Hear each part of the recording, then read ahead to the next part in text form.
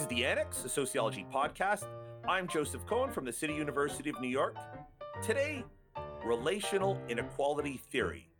My guests are Dustin Avent-Holt from Augusta University and Donald Tomaskovic-Deevy from UMass Amherst. Our discussion was recorded on September 25th, 2019.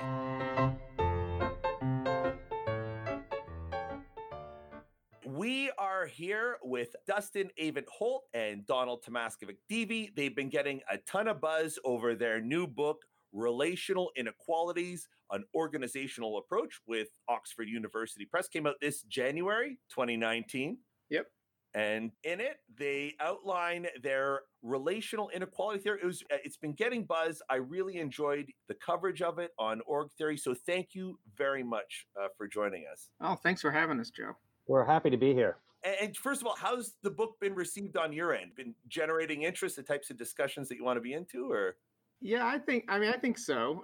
I don't have I don't know knowledge of book sales or anything like that I'm keeping up with, but it seemed to be buzz around at ASA, and I think it's sold out at ASA. So I'm totally excited with the reception the book's getting. There's been a lot of activity on Twitter. There's been some podcasts. Every time I go to a conference or visit another department, somebody says, "Oh, I've just read it." They usually mean I'm about to read it. And we're also already seeing people use it in research, which is really the thing that is most promising and most gratifying. It was getting great buzz at ASA. Tell us, relational inequality theory, what's it about? So our kind of key focus is what we're trying to do is to argue against kind of dominant frameworks in sociology right now for a long time that focus in on either one of two levels, either individual traits or kind of national political economic context, so kind of micro and macro. And we think that the real sort of key here is to look at how social relationships actually put those particular things in motion. So how they take individual traits and make them meaningful inside of particular contexts.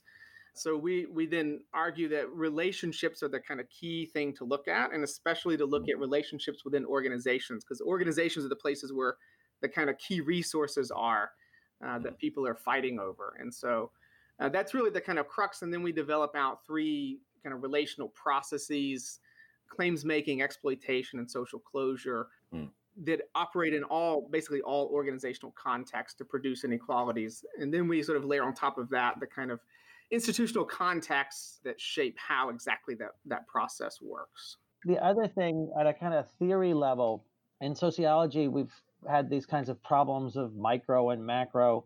Yeah. And we've sort of have this kind of whipsaw social theory going from under-socialized to over-socialized notion of the actor. And we wanted to develop an actor-centered theory that was realistic. Yeah. So, for example, economists have an unrealistic actor-centered theory. And sociologists have had a hard time actually allowing actors to be part of what produces their fates. And so in that sense, what we think is that the actor, that is you and me, all of us, that we know the world, we make our decisions, we make our choices in a set of social relationships. We focus on organizations because they're the stable ones, and they're the stable relationships where the resources are. And so we see the actors very much as highly socialized, but within their local context. Yeah. And then that local context, that organizational space, the set of social relations and networks that you're in right now, of course, they're influenced by who you are as an individual and where that network is, where that organization is in institutional space, in historical space. But we make our choices locally. You know, on that point, I remember it was in your interview on Org Theory, you talked about how we sort of turned away from the relational turn in sociology that, was brewing in the late 90s with Mustafa Emmer-Bayer. And you had a critique about the effect of neo-institutionalism on organizational studies. There was a turn away that produced that gap, that sort of simultaneously like under-socialized and over-socialized view, like that non-meso level. Yeah. Can you explain that to us? Yeah, so part of it is that the relational turn, if you date that to Emmer-Bayer's 97 article, the relational turn just never happened inside of stratification research, and didn't quite happen in organizations either. until a little more recently. And what I think that is missing out of that is that you get kind of static mechanisms. That is, they just kind of operate in some sort of natural space where individual traits just automatically produce inequalities, or these institutional contexts just have such a kind of domineering force over individuals.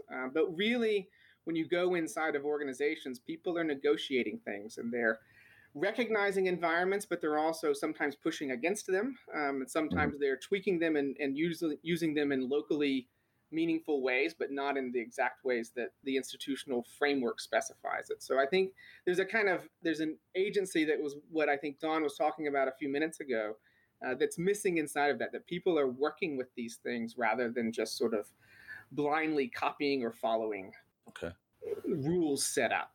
And so that's what I think the relational turn's about.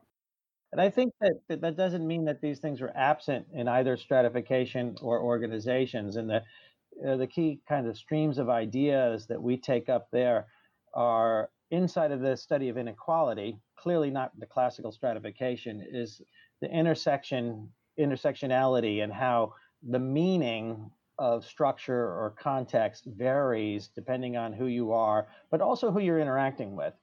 And on the organizational side, there's this more recent literature on inhabited institutionalism, which says, yeah, institutions, rules, laws, norms influence organizations, but they do not determine it because the organizations are also reacting to, adapting, inhabiting the rules of the game as they see them.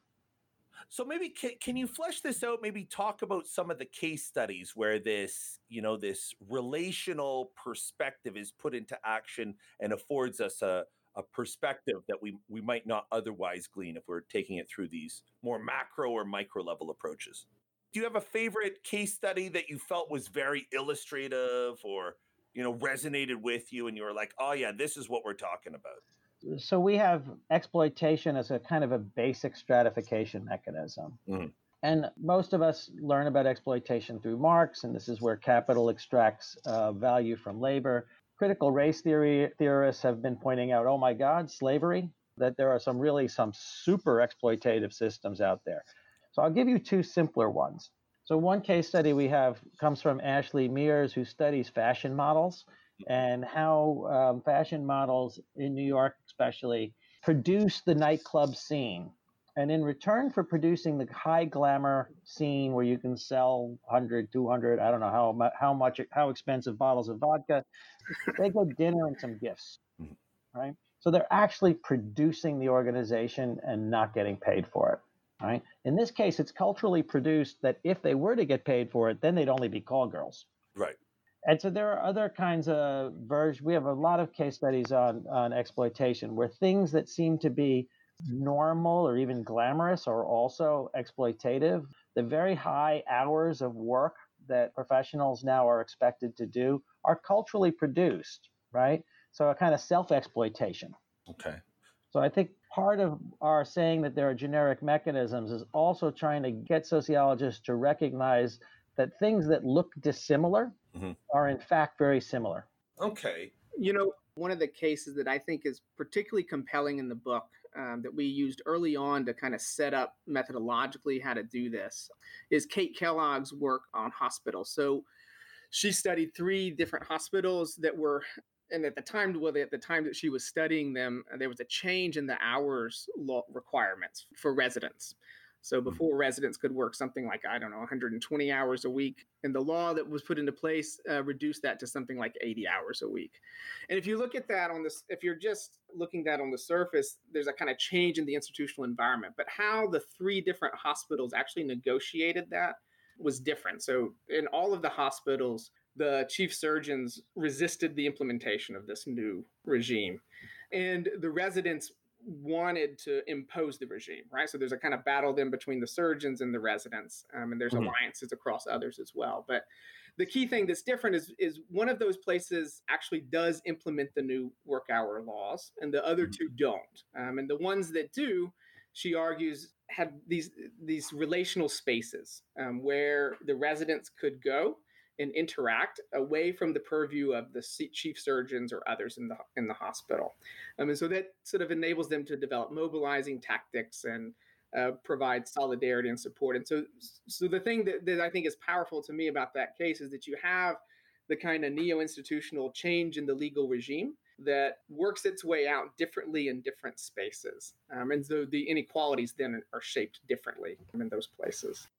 Okay, I think I'm getting this. So it's sort of like for us to talk about exploitation in a broad sense, or to think of it in an individual variable sense, you're going to miss the fact that there are organizations that will either choose to implement policies or take actions that lead to these social outcomes. And if we're over macro or over micro, we're going to miss sort of these intermediate level actors, and we're going to generate incomplete explanations or sort of non-actionable explanations.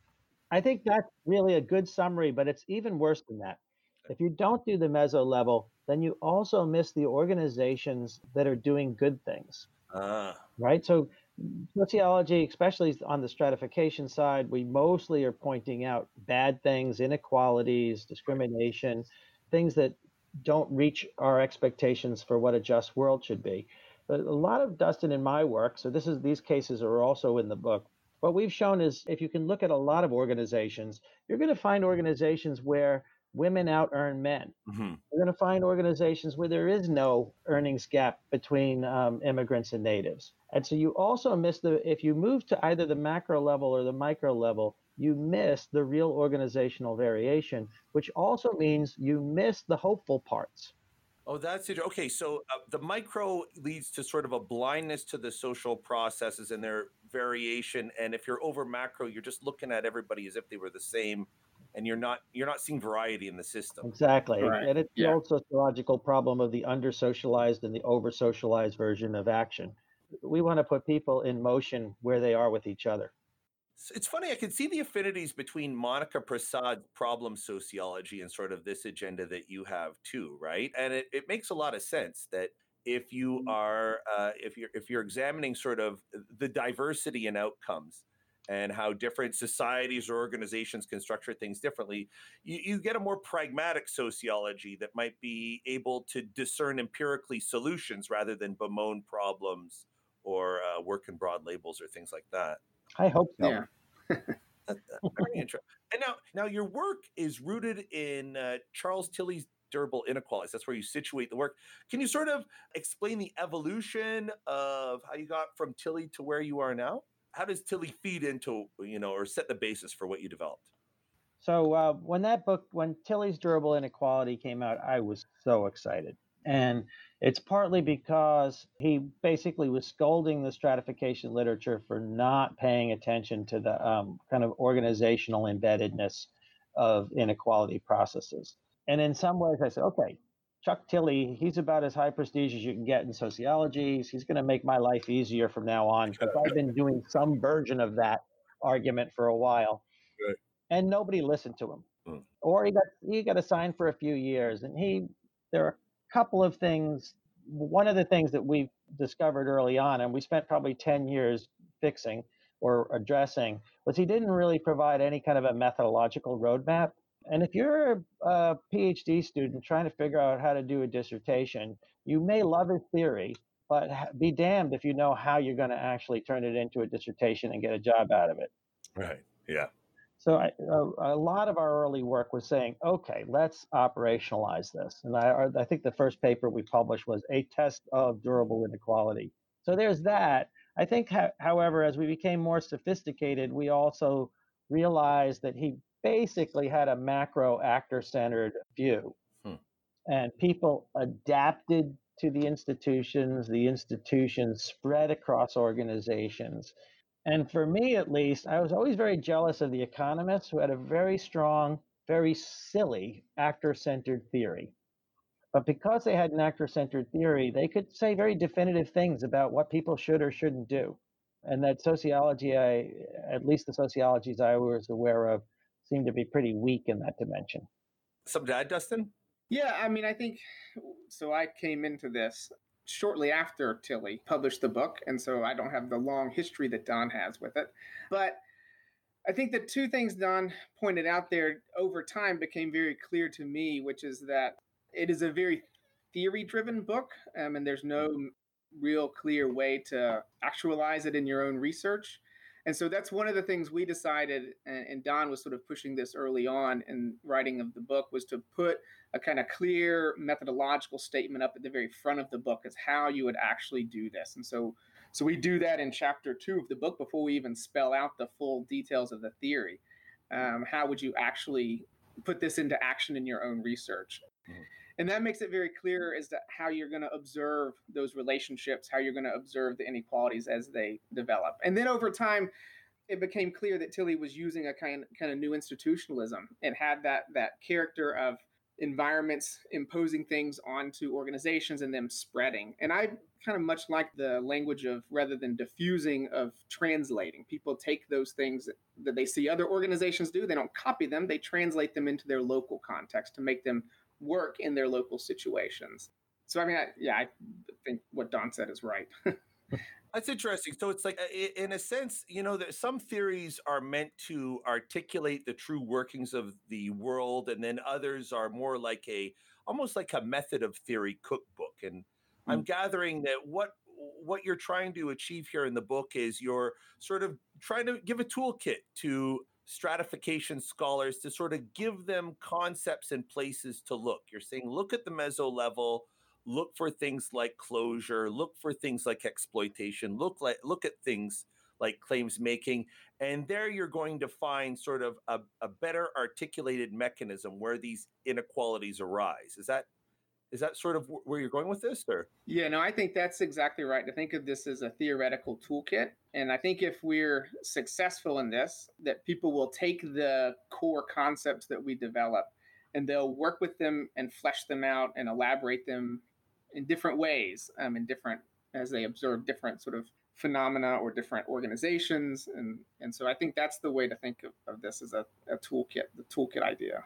Oh, cool. Yeah, and I think there's perhaps less well worked out, but there's the set of sociologists who are already at the meso level, both in organizations and some flavors of economic sociology. Mm-hmm. But neither of those study inequalities.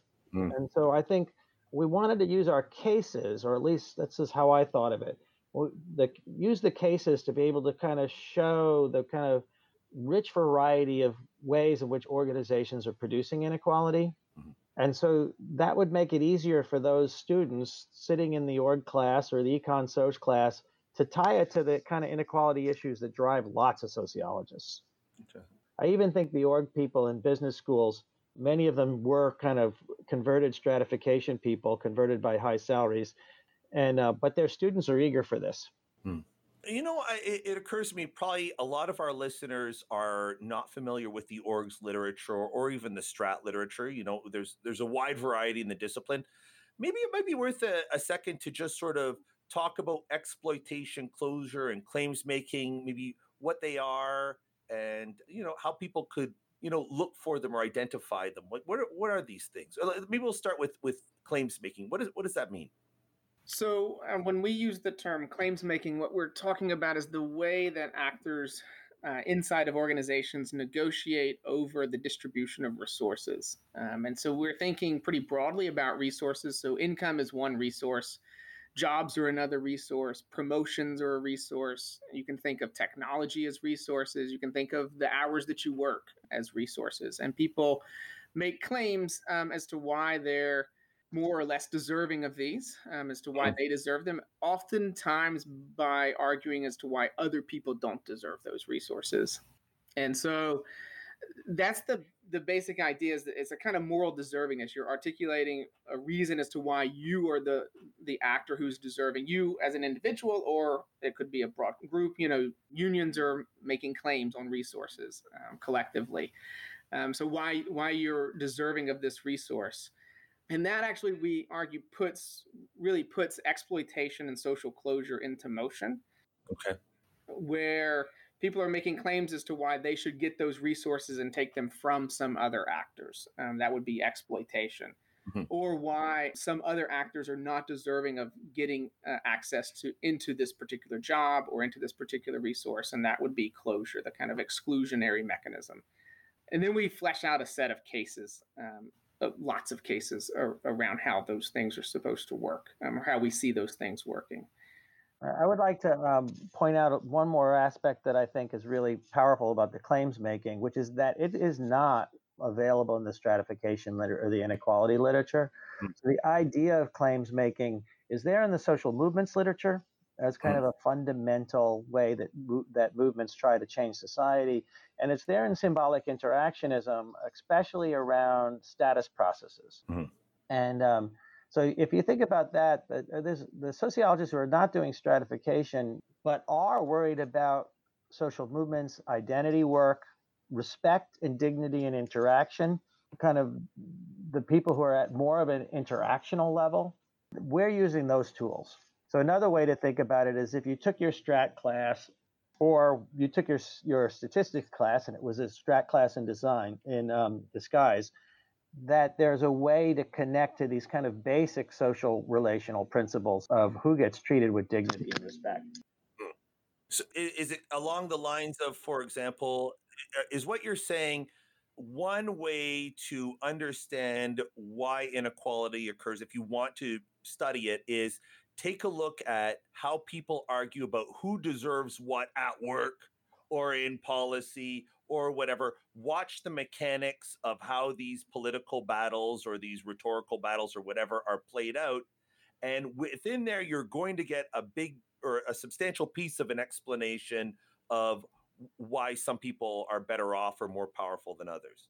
Yeah, I think we to get the last mile of interactionally how these things are built.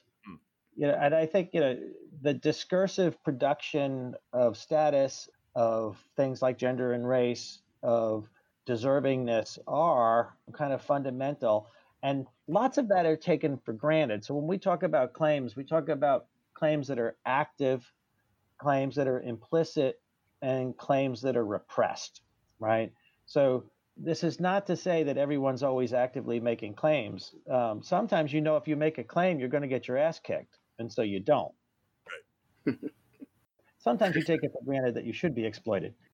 Yeah, no, I think when I think about it, I think these are generic mechanisms in sociology we think about in a broad range of settings, but they never, for one reason or another, have not diffused into how we think about inequality and stratification.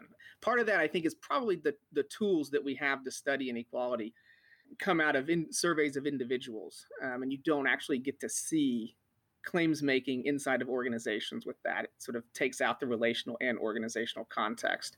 But I think a lot of sociologists, when we think about how life happens, this relational negotiation, making claims of deservingness, it's how we think about it. It's how we think generally these things work. Yeah, I guess it could even if you envision the family as an organization, it's like the claims that people make as to why they don't have to do the dishes or watch the kids can lead to imbalances in sort of the distribution of housework or opportunities for free time. Yeah, that's exactly right. And I think when we've given a few of these talks at universities on the book, and this is a fairly common question as well. How do you think about the intersection of organizations as workplaces and families? And if you think about them both as organizations, both where people are making claims on resources, and those claims can work against one another. I can't go get the kids from soccer because I got to work.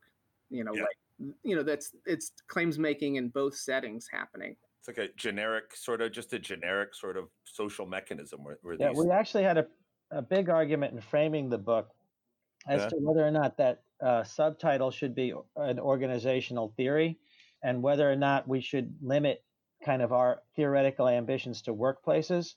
And the truth is, workplaces is what we know. But in my more arrogant moments, I don't think Dustin has as many. Not yet. No, this is any bounded social network, any set of stable relationships. I think that goes with the territory of org. I mean, I have a background in orgs theory too, and you just see it everywhere. Yeah. Just formal or not. Let's move on to closure. What's closure? What are we looking for when we are looking at organizations? So any type of organization, and trying to explain inequality. What's closure? Closure's the process of inclusion or exclusion. It almost always happens around some kind of categorical distinction. Do you have the right educational degree? Are you the right race? Maybe did you come from the right school? This is actually an idea that is pretty widespread in the stratification literature. It maps well onto kind of the normal individual traits. But when we think about closure, we think, okay, there's those things, letting people in or letting people out. But there's lots of sociology that are about closure-like phenomena, discrimination. When people get harassed at work, that's a way of kind of excluding them from what's going on. There can even be closure between organizations. So, like if a firm creates a subcontract relationship with another firm, right, so that they then become out that set of work is outside of the firm, right? The subordinate organization now becomes a cost and cannot make a claim on the resources of the firm. So you have places like Google where 50% of their workers are independent contractors. Right. That's good. What a beautiful closure device for keeping the money on the inside. And limiting sort of your obligations to your workers. Right. The moral obligations and the claims making potential are both limited. I also think, while we're being imperialist about organizations, if you think about the state as an organization, right, that's what the modern nation state does. It creates a closure mechanism around who's in or out of this physical boundary. So all the debates around immigration are debates around social closure, who gets included and who gets excluded. And then let's do exploitation. That's the one where everybody has a grasp on it, but it's a little bit like pornography. You know it when you see it, but what do you mean exactly, right? So, tell us what's your conception of the concept and the mechanics by which it operates? I mean, it's really just it's an act of taking something from someone else. So the classic Marxian version is capitalists appropriate workers' labor, right? So the owners of the firm appropriate what's produced by someone else. One of the things that Tilly does with that idea is to expand it into any kind of categorical distinction. And so we've adopted that as well. That you can think about, sure, you can think about owners exploiting workers, but you can also think about men exploiting women.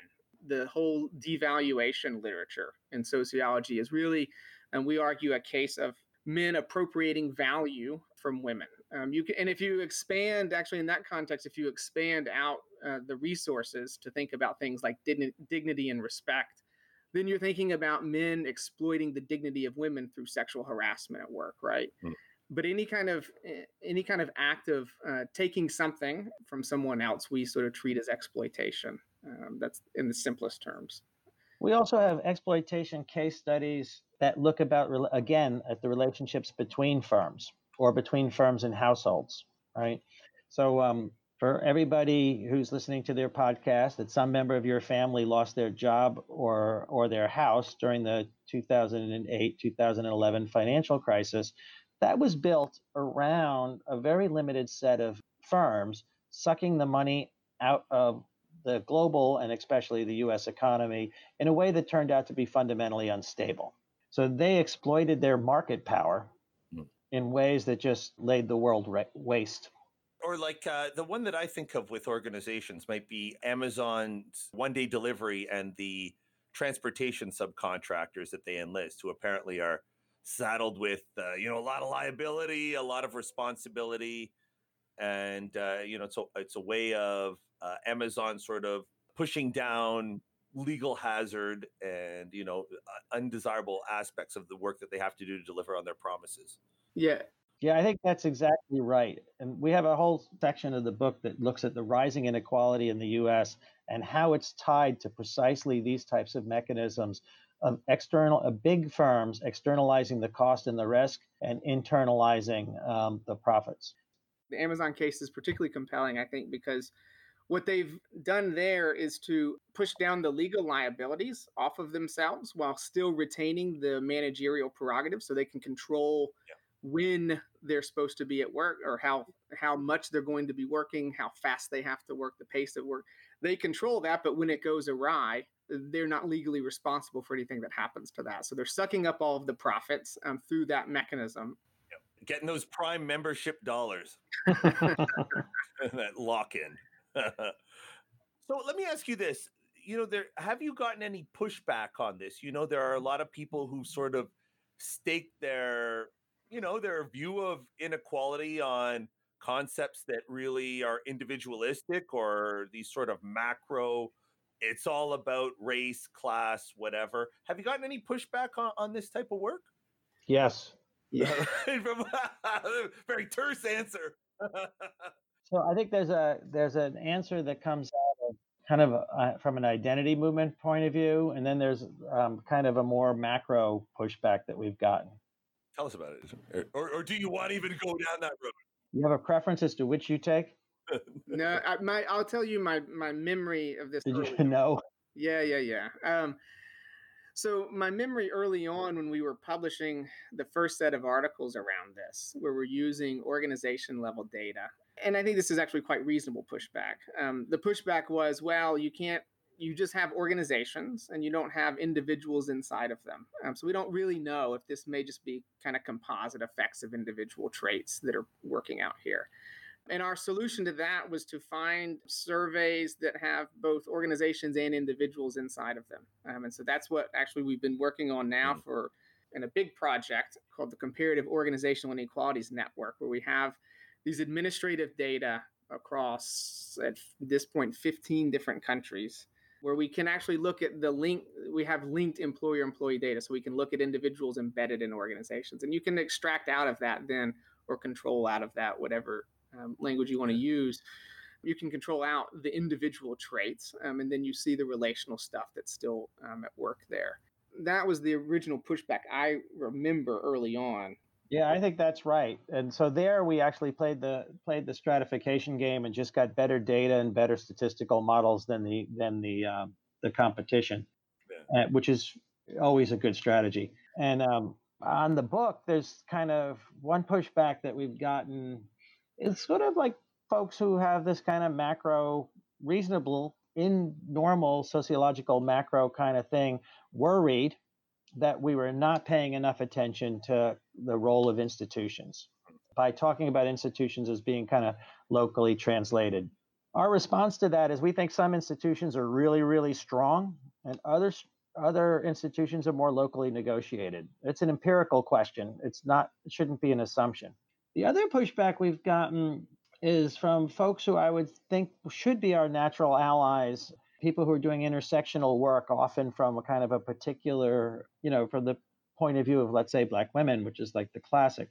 And there's a little bit of a threat that our theory is going to domesticate what's been so far kind of a radical critique and more of an outsider theory. I think that has to be done. The way, when you have a really, really good idea that's also right, you want everybody to recognize it. You want it to be general. We'll have to see who reads it. I loved that piece of advice that you gave in your org theory interview about being big and bold, but also patient. There's a lot of pressure to slice salami, get those publication counts up, keep the production line moving. Can you guys, tell us what you meant by this advice? Like, how do you be big, bold, but also patient? Sounds like a great path and good advice. But how do you put that into action? Yeah, you could also add to that, maybe for me at least, be naive. So, I started working on this with Don when I was in graduate school, so early on. And it didn't, I don't know that it really occurred to me.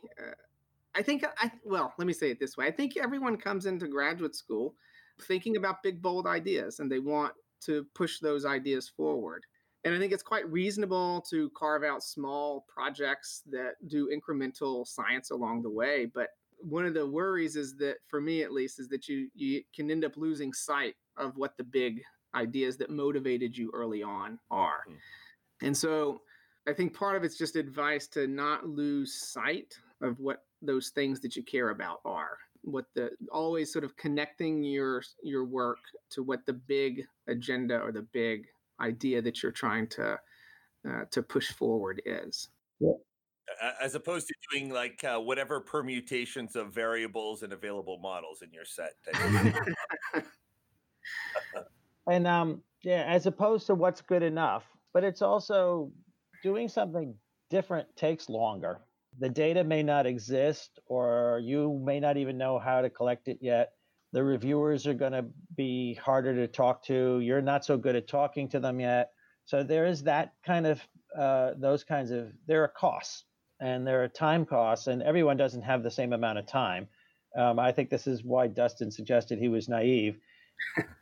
I was already a full professor when we started this thing. Yeah. So, I could afford to be patient. So I want to say something a little bit about the nuts and bolts of being patient. Sure. So the first paper we did was a kind of an empirical test of Tilly using organizational data that had been collected with Tilly in mind. But after that, we wrote kind of strategically papers to teach ourselves how to use linked employer-employee data. We wrote 2 or 3 theoretical papers that were oriented towards sociology, towards organizations theorists, even one towards human capital economists to try to get our argument right.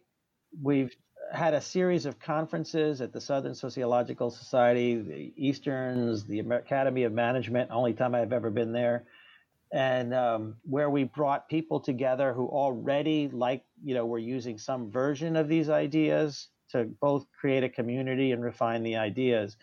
So there was a kind of a slow building. And so in that, we were pretty strategic about how to cultivate ourselves and our audience. It's like develop a constituency for the project that you're working on. Yeah, I think develop a constituency, but also help. This is how we learned how to speak in a way that someone could hear us. That's interesting. Yeah, Don is actually way more strategic about these things, I think, than I am, because he's been around for a lot longer, probably. If I could, I would. But there's no vision. Actually, so that's probably worth noting outright, is my own connection to him. Were I doing this on my own, building that community would be much more challenging, and doing the work would be much more challenging. So that's great mentorship. No, absolutely. You're very lucky. Absolutely. Yeah, I also said, okay, let's do this high risk strategy. I spent. So they take the good with the bad, then, I guess. If I remember right, you didn't quite frame it that way to me, but No, I was going to let you realize that on your own if we can.